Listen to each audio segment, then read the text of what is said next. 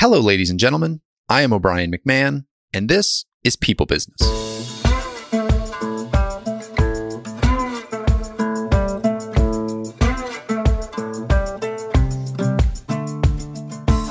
In this episode, I'm joined by Kim Mahler, Director of Marketing and Insights on the Innovation and Foresight team at Molson Coors.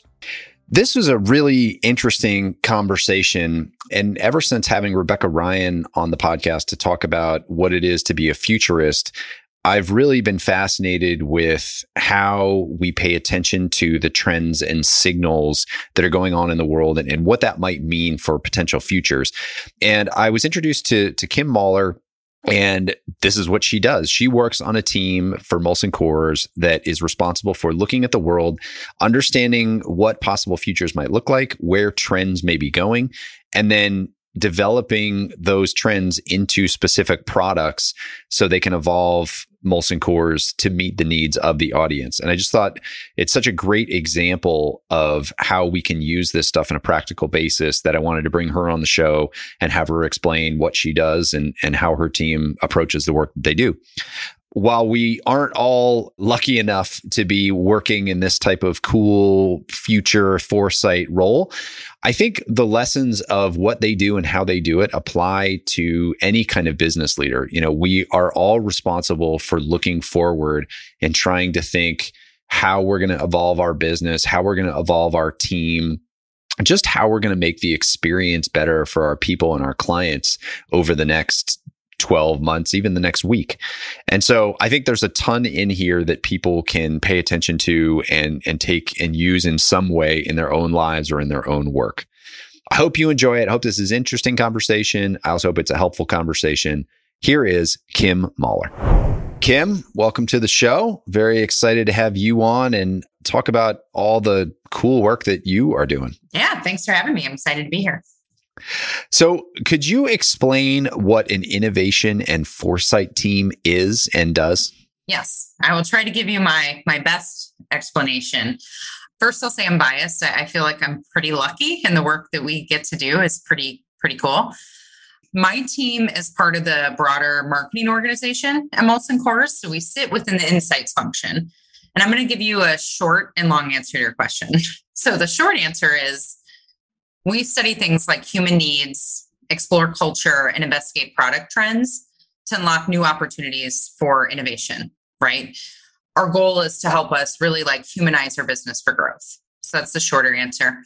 But I'm actually going to give you a longer, more in-depth answer and kind of break out the two parts of my job into two different definitions. Perfect. This is a podcast, so we got time. Okay, great. All right. So when I think about foresight at first, and I think you had a futurist on before, when a lot of people think about foresights or what those teams do, they typically say things like, oh, they predict the future. And that's not really the case. Well, I'd love that to be the case. We'd all be millionaires if that were the case. We can't predict the future, but what my team does is to help prepare our organization for it.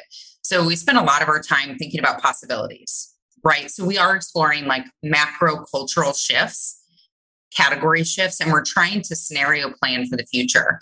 So we might study things like the changing definition of wellness or demographic and cultural shifts. We talk about the challenge of folks expecting more and more from brands and the effect that that's having. So we study big macro shifts in the foresight part of our job. And then as much as we can, we try to make that mean something for our products. And that's really where the innovation insights part of my job comes in. So our innovation insights team functions a lot like traditional innovation insights teams do at other organizations, where our goal is really to help develop new products. So we spend a lot of our time talking to people about what are the products they like and why. What are the gaps in their products? Do they have problems right now that they can't solve that maybe a new innovation would help them solve? So we work really hand in hand with our innovation team to come up with new products that meet consumers' needs. So as an insights function, we really try to act as the voice of the consumer. You'll hear a lot of folks talk about that in their insights group. So we ensure that everything that we're coming out with, every new product that we're developing, that it's relevant for people, right? So we'll do everything from test testing an idea. It might just be like a statement, like a new beverage, to testing concepts. We work with consumers to test the packaging to make sure it's like standing out at shelf and even getting noticed. And then we'll test the liquid to make sure that we have something great tasting. And all of those things need to work together cohesively to have a product that is relevant for someone, that meets their needs, that they want to purchase it. And then when they pick it up and do purchase it, that they purchase it again.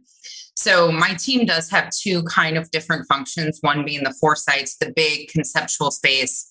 What are the possibilities? And then two is like, how do we create products to meet those? And those two are very closely linked to one another.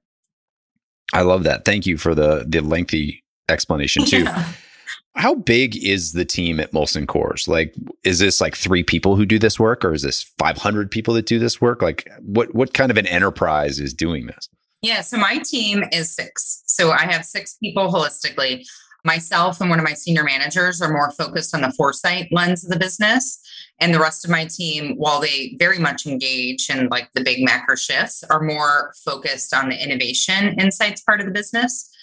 Now, there was a former part of the foresights team that was like larger at the organization that sat at a different structured level. But foresight's teams are different in every function. You know, sometimes they sit with innovation. Sometimes they sit more in your strategy. Sometimes they sit at a leadership level.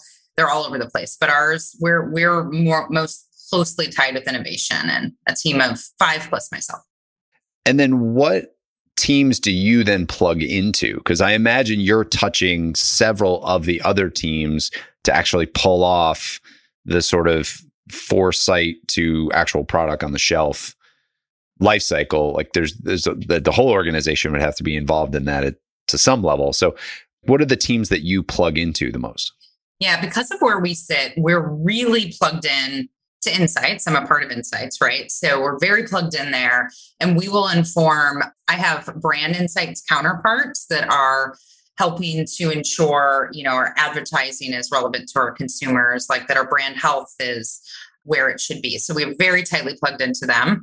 Obviously, the nature of innovation, we're very plugged into our innovation team. And because of that, I'm working pretty closely with research and development as well. So we'll work with them on, hey, here's the big shifts and trends we're seeing, to prepare them so they can build the capability so that we can actually create the things that are coming. So those are like the direct teams that I interact with on a daily basis, or innovation, research and development, and broader insights. But you're right, because of the nature of foresight, like our work can really inform the entire broader organization. Now, we're not always staffed to be able to do that, unfortunately. But for example, we've worked in the past with folks like HR, because if we're talking about cultural shifts or how identity is evolving or how maybe mental health is on the rise, like that's very important to our employee population too, right? It's very important to be able to recruit and retain new talent. So there's a direct link with like HR function, direct link with strategy. So when we work with our corporate strategy team and they're trying to create goals for the organization, we're tied into them, because a lot of the shifts that we're seeing are going to have an impact on the strategy long term. So how do they prepare that? And then, of course, depending on the type of things that you're studying, it could have an impact for the entire organization. If we're thinking about the changes in climate, right? And thinking about water reduction, well, that's going to have an impact on supply chain. If we're thinking about things like the rising artificial intelligence, like that could have an impact on IT. So when you think about foresights, it really can have an impact on the entire organization. Where I particularly sit, our direct impact is on innovation, though.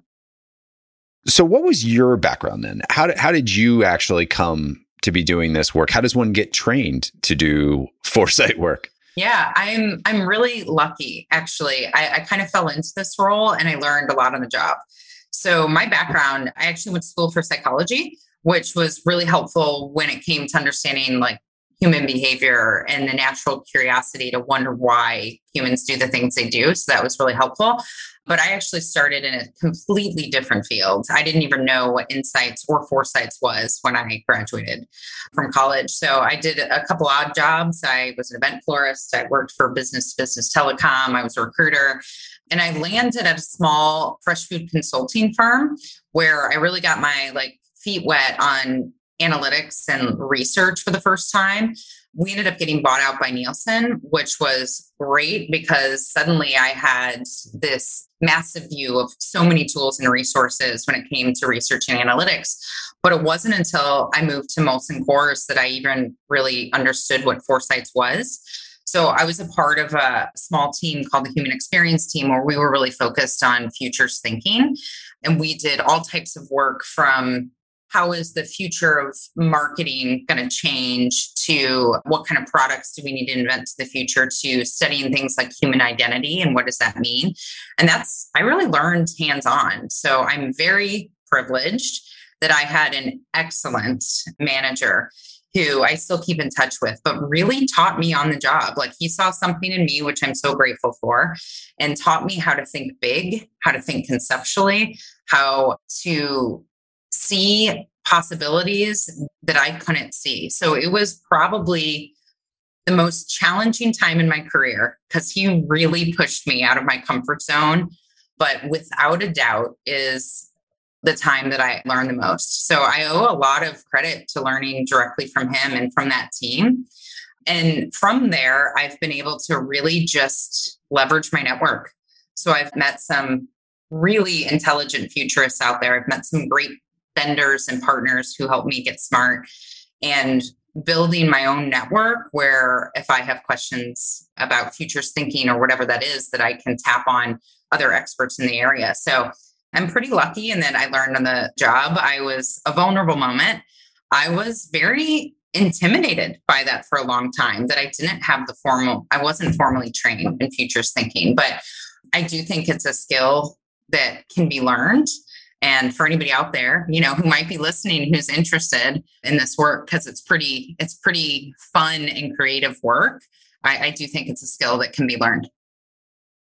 Can you talk to how you learn to see possibilities that you might not otherwise have seen? I think that was what you had said before. So what would an example be maybe from your past, or just you can just make up an example of how maybe you used to see a trend and think about it versus now how you see a trend and think about it? I'm going to probably think out loud for a minute. But I think if I think about a big shift like well-being or wellness, right? I might have thought that before and thought, how do we create a product that would hit on wellness trends, right? Like, how do I create a product that is maybe low in calories or gives people a sense of control or has an added benefit? And those are all good ways of thinking. But I think if you can pull back and think about all the possibilities in a bigger way of where wellness is headed, wellness is much bigger than like a physical wellness, so first taking a step back and thinking about something like wellness holistically. It's also your mental wellness or well-being. It's also your emotional space. It's also how those things are interconnected. One thing we've learned over the years is that, things like your financial health has an impact on your mental health, which has an impact on your physical health, and how those all things are interconnected. And so I think if I had a similar question now, what I would do is take a further step back and look broader at that first and think about, like, if I need to make a wellness product, what are all the ways wellness could be impacting folks? And maybe it's more than just functional wellness. Maybe it's emotional part of wellness or your overall well-being. And I think getting in the habit of looking at a question and taking a step back is something that I learned throughout that process and has been really helpful. Yeah. So it sounds like you're looking for the ripples in the pond. Like, we're going to drop this in, it's going to create ripples in all directions. What are those ripples then going to have an impact on? Like, or another way to say it is like, if this is just a piece of the web and the web is plugged into other pieces of the web, if we shake the web here, the whole thing's going to shake. Like, what is that interplay going to look like beyond just this thing that we're focused on? Yeah, is that fair? That's much better said.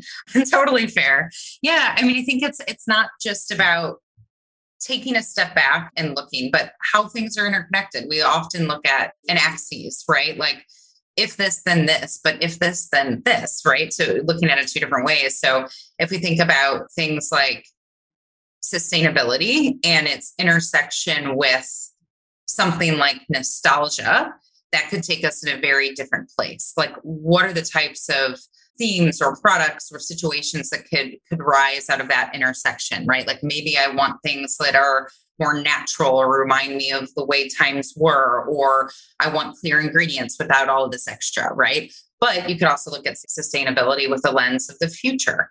And that might take you in a very different path. And you might think about things like sustainability and its intersection with technology, for example, and how can we use technology for more sustainable futuring, right? More sustainable products. And how is that an enabler?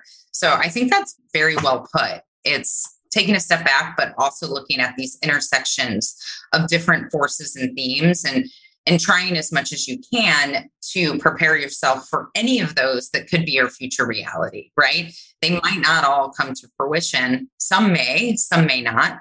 And very likely some will for some people and not for others. So how do we prepare for many possibilities or many scenarios? Follow me down this rabbit hole for a second, but it makes me think. I like to write on the side. And so I read a lot about what makes good writing. And I was reading a blog post by a fantasy author named Brandon Sanderson, and who does a lot of teaching as well. And he was talking about world building. And he said what a lot of amateur authors try to do is they try to throw everything into the world that they can think of, and they try to make it as creative as they can. But he essentially said what really makes a captivating story is when you change just one thing, and then you get really thoughtful at all the ripples that one change would have on every different part of society and the world at large, and then explore that over the course of the story. And I heard that, and I read that and was like, oh, that's brilliant. And I thought about all these stories that I had read where, yeah, they just tweaked one thing, but the world looked completely different because of how that rippled out into the world. And I think, relating that back to what you're talking about like business and things, like, I think there is power to thinking about the impact that changes are going to have and how that's going to ripple through all the different parts of society. And so when you're doing any kind of futurist work, I think rather than think about all the different futures, thinking about like really fleshing out what these changes could look like and what impact they could have probably actually makes you more likely to be successful.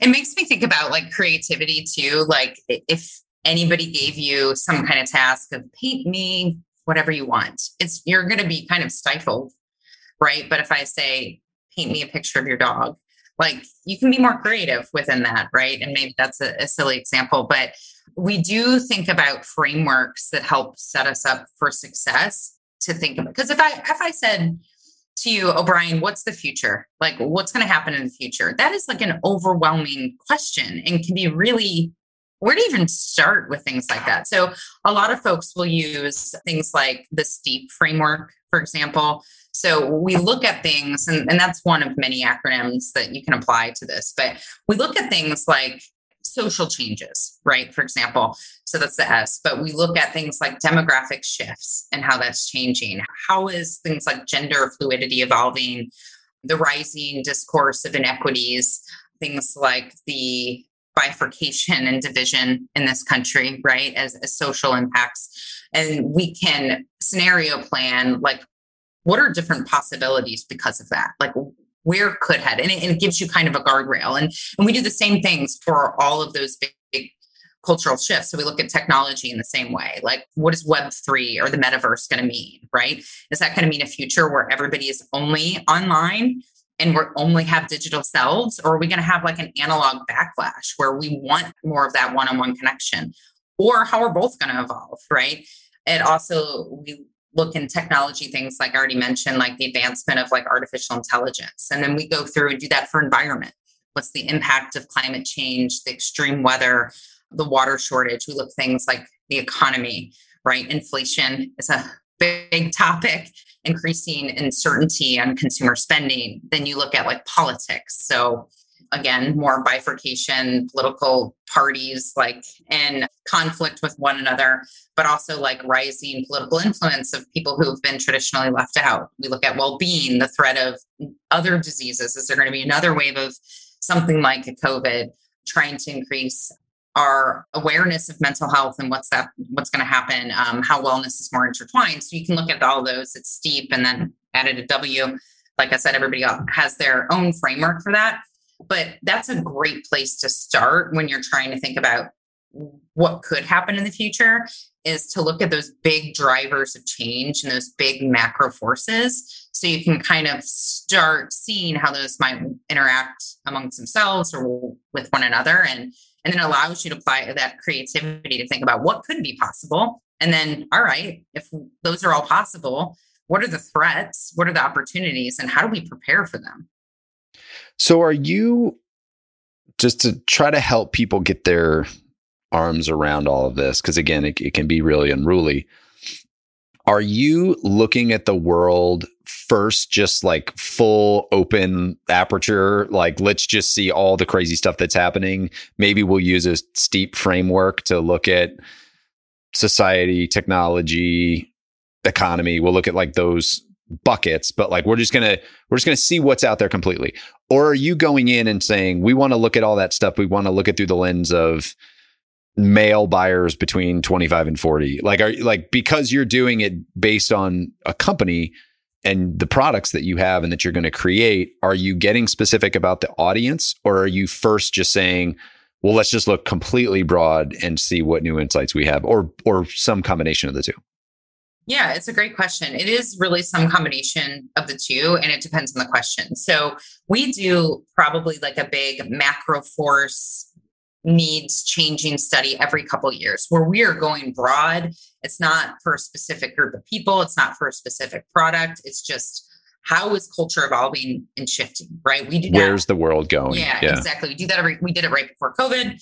Obviously, COVID, it's interesting with COVID because it didn't change as drastically as it changed less than it didn't change, I guess to say. Like, it certainly accelerated parts of what we had been watching, like wellness is an area that shifted, right? Hygiene, like wanting to sanitize things, like wanting to protect your folks. That definitely was on a rise, but people thinking about well-being and mental health was already there. Like, that was not new information, that just accelerated. So a lot of those big shifts, even with an impact of COVID, like, yes, changed, but more of it maintained the same. It just accelerated or decelerated certain themes that we saw. So we do that kind of study every couple of years. We obviously did it like recently because we wanted to understand those shifts, our impacts of things like COVID.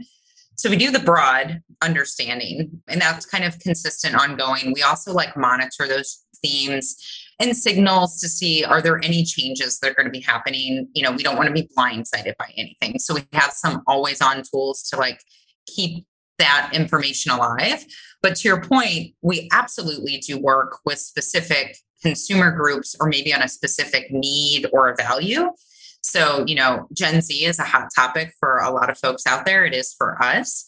So we'll also study Gen Z in particular. So for us, we are only looking at 21 plus. So we only have a short 21 to 25-year-olds, but we're studying them and how all of those things are having an impact, and how that generation is looking very different, you know, than generations before them. They're much more pragmatic than their millennial counterparts. They are more stressed and anxious than any other generation. And if you look at what they've been through, you know, in their pretty young lives, you can kind of understand why that might be the case. And for us, they're behaving with alcohol and beverages very different. And so we will also study them, right? And what their needs are and what their values are and what kind of things are relevant to them and what's top of mind for them, so that we can make sure that we're creating products that meet their needs. And we'll do that with other, you know, maybe it's demographics, but as I mentioned, like need-based too.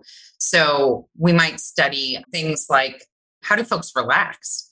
COVID has had a huge impact on us.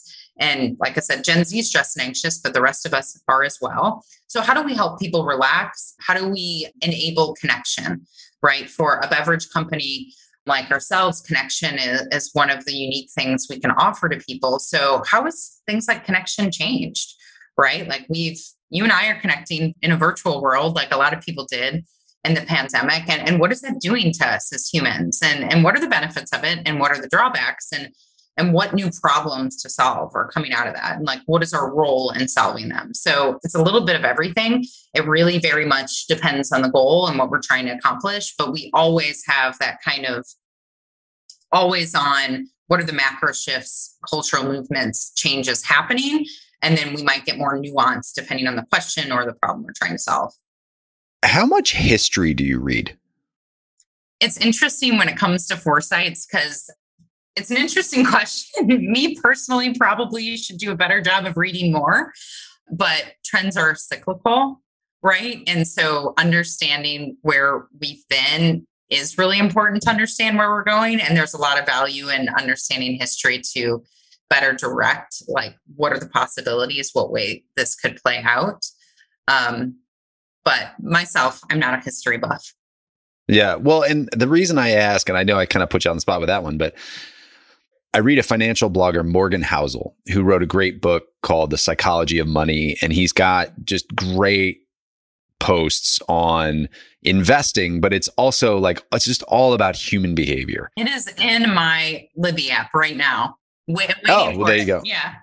Have you started it yet? I haven't. I'm waiting for it. It's a fantastic book. Fantastic book.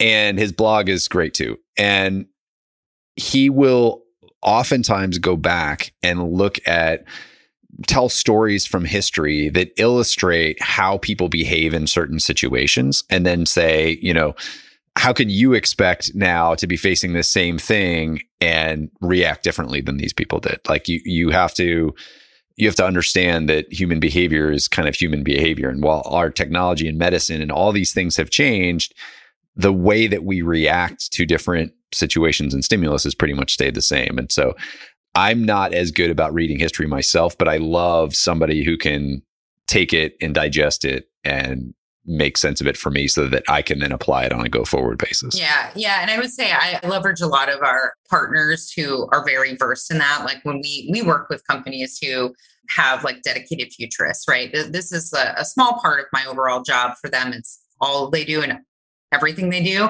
And they're spending a lot of time doing that. I can tell you, not history, but we do look back to go forward sometimes. So I'll give you a category example. Everybody has been talking about hard seltzer for the last couple of years. If you went back in time, that phenomenon was very easy to predict because there were some functional and emotional trends that were happening that all intersected. So if I went back and looked at hard seltzer before it took off, there were things like, again, wellness, right? Like people being more aware and conscious of what they were putting into their bodies, right? Hard seltzers, most of them sit at around 100 calories. There was like growing trends and products of like people wanting something like carbonated, bubbly, fizzier, right? That had another big intersection. And we had been seeing and continued to watch the growth of things that are more flavor forward, right? And so if you took a step back, those three things really intersected very nicely to create what hard seltzer was. And so a lot of what my team's job specifically is taking that foresight, what are the shifts, bringing it down to product trends, right? We're trying to create a new to the world product at the end of the day. And so how do we look at all of those trends and signals and how are they intersecting and what are the needs or problems we're trying to solve for folks? And how do we take all of that and wrap it up together and create a new product? And so your question on history is like, should we be looking at history? Like, absolutely, in terms of like human behavior and understanding the past, like people can more or less like predict what people are going to do. Not always the case, but we can try. But you can also take that same lens for products and take a look backwards and how do we learn from that and what worked and apply it to going forward. I think the lessons from history aren't necessarily like this thing happened. It's how did people respond to the things that happened? Because people will continue to respond similarly. If you look at COVID, if you've read stories about what happened when the Spanish flu and whatever that was, 1918, that, masking, controversies, and the country kind of splintered into two different groups and how we thought about how we should be reacting. And there's like, you just read all these stories and it's exactly what happened 100 years later, same type of behavior. Granted, we have different medicines and different technologies that we're communicating with, but the behavior, the psychological reaction was the same. Yeah, absolutely. I remember right when the pandemic started, there was a great body of work by one of our partners that was put out, and they had talked about the Spanish flu and the potential, and very accurately predicted a few scenarios. And one of them was the exact scenario that we're in, right? That it wasn't going to be a one and done, that it was going to be an evolving, it would spike, it would retreat, it would spike again, it would retreat, and it would be a long-term thing. And I remember even with having this, kind of futures thinking in mind, it was like, I hope it's not that one. I hope it's not that scenario, very rightfully knowing there was a ton of information to direct us that was a very real possibility. But, still we're humans, and I wasn't ready to believe that was going to be the case. But here we are 3 years later. Want to also ask you about some of the insights that you were talking about, how you go to your customers. How does that work? Like, are you calling on specific customers? Are you calling on specific, like, big segments of the population and just asking them general questions? I think some companies have a tough time figuring out how to go to their customers to get the right kind of feedback. So would just be curious, you don't need to share any of the secret sauce, but if there's anything you can share about how to get good insights from your customer base, that would be great. Yeah. And I'm going to use customer base as like how we probably talk about consumers. So the end people that are going to enjoy our products. We're really lucky. I'm part of a pretty large organization that has a lot of resources at our disposal.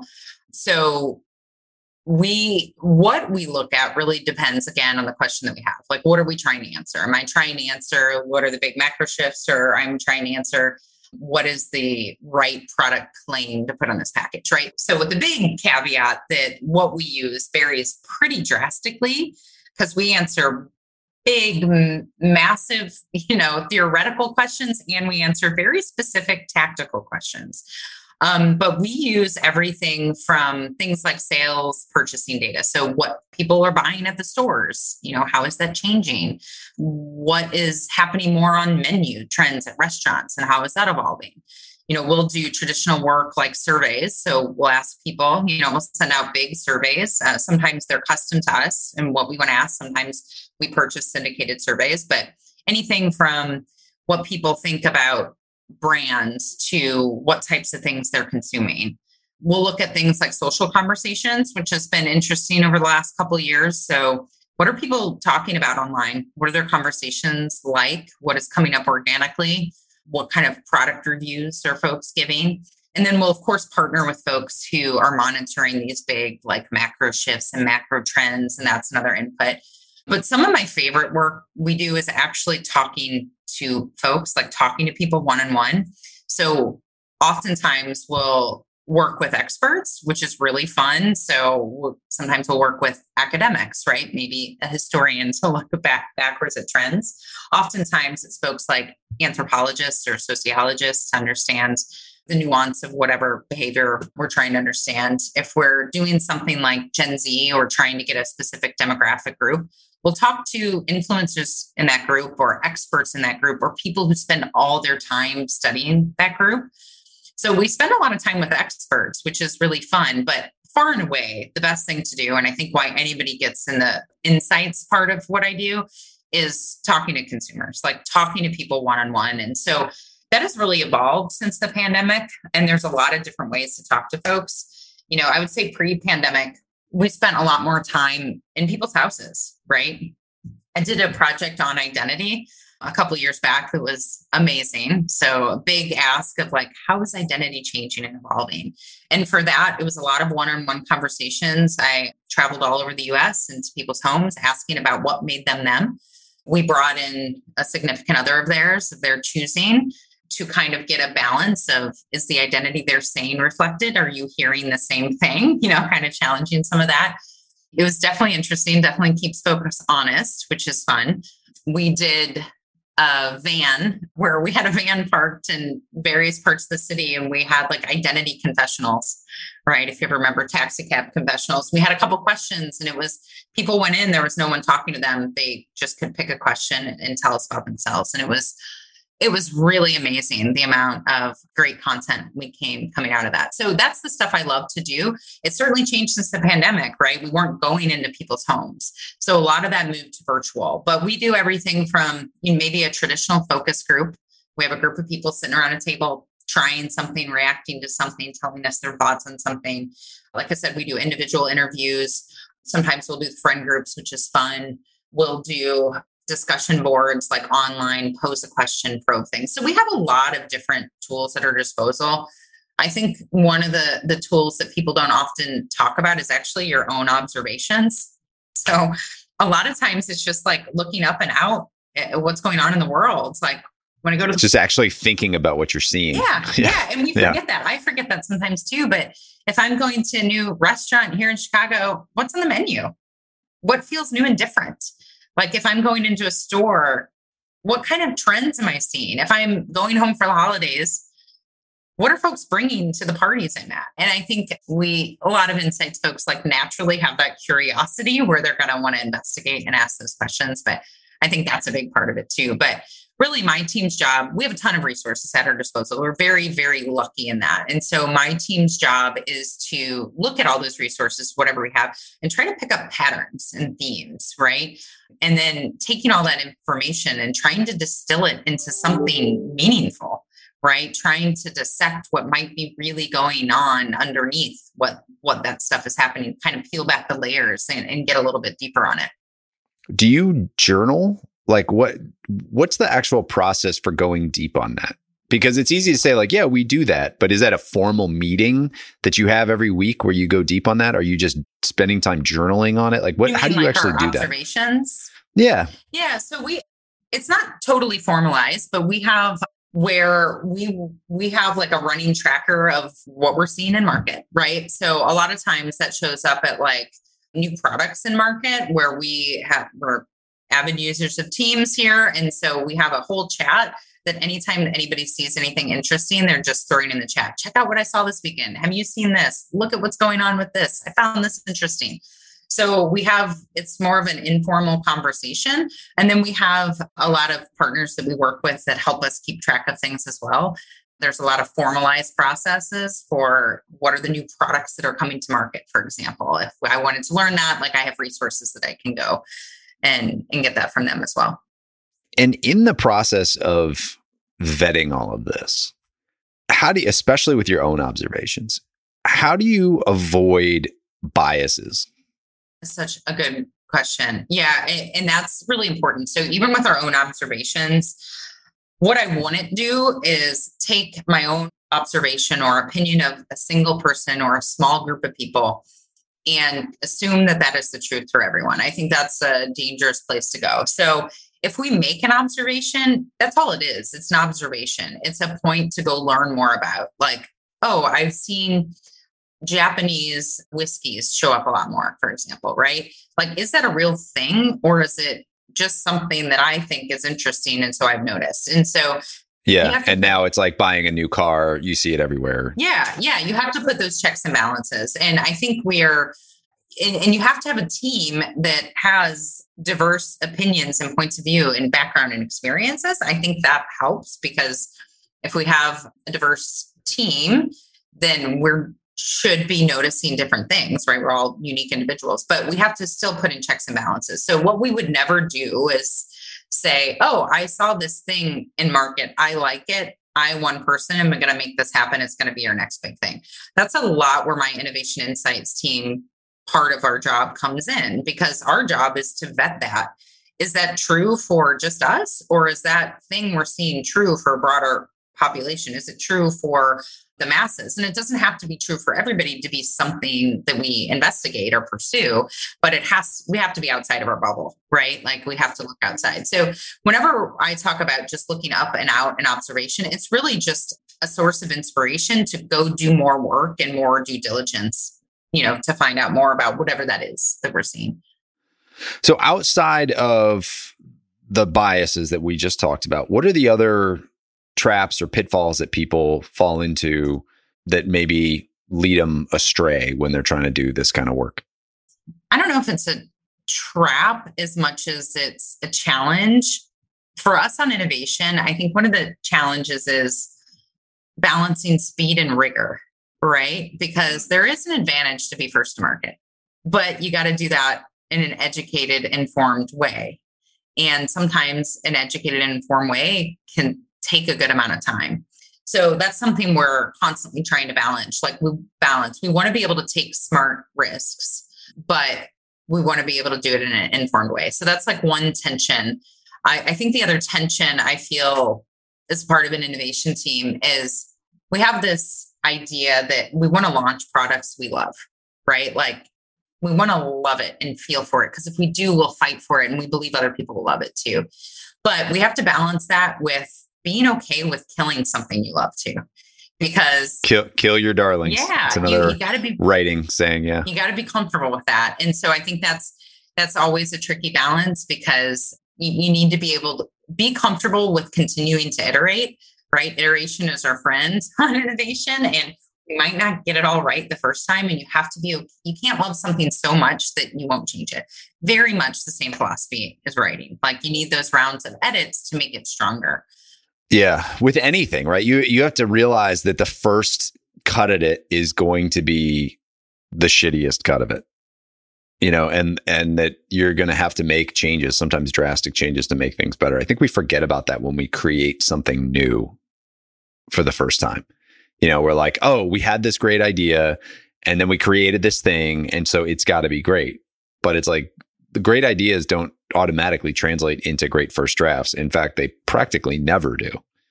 It gets you on the path towards a good outcome. And then you have to iterate and test and iterate and test and iterate. Yeah. And that's where my team comes in and we do a lot of work and we're trying to more and more so bring consumers into part of that process, right? Instead of going somewhere, creating this thing based on what we heard, coming back and having this magic product that everybody's going to love. Like, how do we bring folks into that process and help us iterate, right? Real time, like help us, like, what's the thing you would want and work more in tandem to get to ultimately, a better solution, which is a lot of fun. It also, like I said, our job is really fun. So bringing people in to that process is a good time. Yeah. And speaking of signals and trends, one that I am paying a lot more attention to now is the continued rise of design thinking.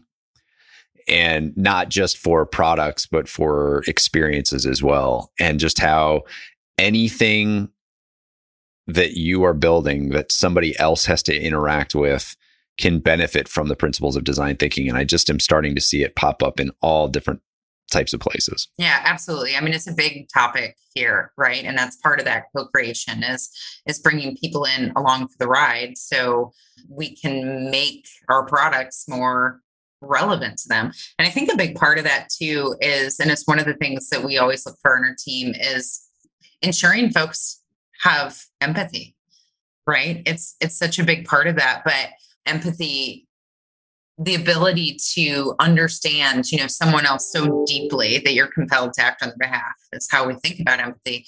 And if you can bring that into the innovation process, I mean, that's magic happens, right? So one question that has kind of bubbled into my head as we've been talking is that this type of research, this type of work and brainstorming is great.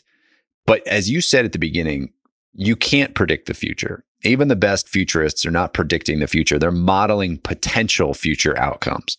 And they're modeling several potential future outcomes, and some may be right, but they're not predicting the future.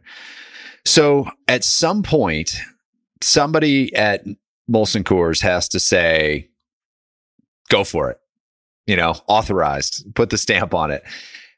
How confident do you have to be to act and execute? Like how should people think about the data that they're looking at and their ability to act and make a decision? Because I think a lot of people get paralyzed. They want to see all the data, or they want something that's a sure thing. Otherwise, they're not going to invest money or time or their social, reputation. People get hesitant and they kill projects. But like, how should people be thinking about the risk associated with maybe not having all of the information, but still needing to act anyway? Yeah. I mean, I think folks we need to be comfortable taking educated risks, right? So if we think about if we're going to launch a new product, there are times when that's scary, right? We don't know that everything's exactly right. Maybe our timeline got cut short and we had to cut things we wanted to do, and that feels scary. But if you take a look back and, if we think back to what we know about some of the macro forces, like I think you can ask yourself a couple questions, right? Like, is this hitting on a bigger cultural thing? Does it seem relevant in culture, right? Okay, great, check. And if you did the work ahead of time, you should be there. Is this thing that you're creating meeting a need? Is there a reason for this thing to exist? If your answer is no, or it's just like something else, then maybe you want to think about killing it. And I think that leads into the third thing to maybe think about is, what is the unique point of difference or unique proposition for this thing? And if you don't have anything unique, then why do you exist, right? Like if you're not doing anything different or better and it's not hitting a need, then why do you exist? And those are the things that I would maybe kill. But if you could answer those three questions and say, yep, this feels like it's hitting on a big macro theme that's happening in culture, whatever that is. It is relevant and is solving a job or need to be done for the consumer, and it has a unique point of difference. Then, maybe you take risks, and risk looks different for different people and different organizations and different products. And maybe your risk is you're going to pilot something or incubate it or learn from it and then iterate, or maybe you're going to go out and a big bet. I mean, I think that really depends on the amount of risk your organization is ready to take. But yeah, those are the things that I would think about asking yourself. So just to say those back to you, is this aligned with a trend? Is it solving a problem? And is it unique? Yeah. And I would maybe even say aligned with a trend, more so like relevant for people. I like ways that people can make some of these decisions, because I think sometimes we're out there with big decisions to make and we don't know, we're just doing the, finger up in the wind and saying, does this feel right? And we don't actually have some decision criteria or framework that we use to make decisions to give ourselves the best benefit of the doubt when we're making the bets in life that we need to make. I mean, a lot of folks will take an approach that is like, is it a consumer fit? Is it a category fit? Is it a company fit? Is it a cultural fit? And I think that's, similar in a lot of ways, a similar type framework. So last question for you here, because I know we're getting close to time. What are the trends that you are paying attention to now in the world? You don't need to give us insight into necessarily how Gen Z is consuming their alcohol, but just what are the things that you see out in the world that your little spidey sense tells you are going to have some pretty big ripple effects? Yeah, I mean, we've talked about a few of them, but I think overall how identity is shifting is really something we all need to be paying attention to. And I'm lumping on. And how do you define identity? Because we hear identity now and we think gender identity. Is that what you're talking about, or is there something broader definition? It's a part of it. I mean, I think not to go too in the weeds on how identity is defined, but it's defined differently for different people, right? And so I'm putting everything in there from like gender identity to race and ethnicity. I think age, I think not this overall theme of like not acting in the binary, like not acting in a particular definition of all of those things I just said, I think is evolving.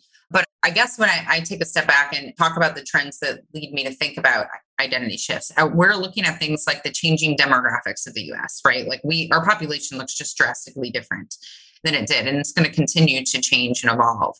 And how people are getting a much deserved seat at the table that they haven't had before is also shifting, right? And that's something we need to pay attention to. And that is creating tensions, right? That's creating tensions with different groups of folks. And that everything that's wrapped up into those spaces is I don't think going to stop anytime soon. And so part of when I think about like a broader shift of identity, I think about how there are different segments of people and we can curate our experience based on the things and people that we like. And that can be dangerous, right? Like we can create these bubbles of people who are just like us, quote unquote. You can go find anyone who's just like you. And that is also a challenge. So there's a lot of things that are wrapped up into when I even say something like evolving identity. It's so many layers and nuance. And I think that's something we need to continue to watch like the tensions that are happening because of it, because I don't predict that's going away. We talked about well-being. And so wellness has been a trend for like 10 years. It's not a new idea, but I think most organizations are paying attention to this in a big way, but everybody should be, right? And it's thinking about the evolving definition of wellness or well-being. It's not just your physical health, it's your mental health. It's how all those things work in concert. One area that I'm very passionate about that I've seen on the rise for the past several years is this idea of social impact or agents of change or people wanting businesses to take on a bigger role and being held more accountable. So not just in the products they produce, but also with their employees. So you see consumers demanding businesses to no longer do no harm, but what is the net benefit of those organizations? Are we leaving the world in a better place than we found it? And that's an area that is extremely important to our younger consumers. It's important to me personally and something that I think folks need to keep an eye on. And I think you can get tripped up in this space because sometimes when you talk about social impact or people being in the business for good, people think of that as like maybe altruism, like that you can't, or you're saying we have to give all of our money away. And I think there's a balance, like being in the business of good can be profitable too. And it's about being authentic and really understanding who your consumers are, what they care about. It's not like everybody needs to get involved in a particular issue. It's not that. It's like, well, what makes sense for your brand or your customers or your community? But I think that's going to increase as the younger generation grows up. I think the demands on business are going to be drastically different. Yeah. And those companies can be profitable. Patagonia seems to be doing just fine and they give a lot of money away. Yeah, absolutely. They're a great example. Well, thank you for those. And thank you for coming on here. I guess I have one more question, and this is always an interesting one. Puts me a little at risk too if I've asked you about this, but what are you sick of talking about? Like it's just either over talked about or people get wrong or you're just sick of talking about it. I don't think it's over talked about or people get it wrong, but I'm really sick of talking about inflation. I don't know if you're talking about that a lot, but it feels like every topic, every new report I get, it's very important. Listen, it's like top of mind for everyone for a variety of reasons. It's top of mind for business because it's impacting us in a big way. It's top of mind consumers because they're paying more and getting less.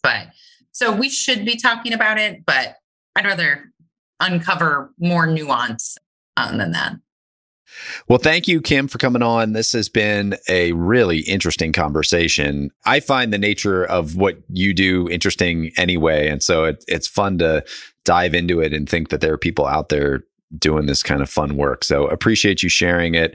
And I hope that it inspires people to maybe look at the world in a little different way or think about their business in a different way. So appreciate it. Yeah, awesome. Thanks for having me.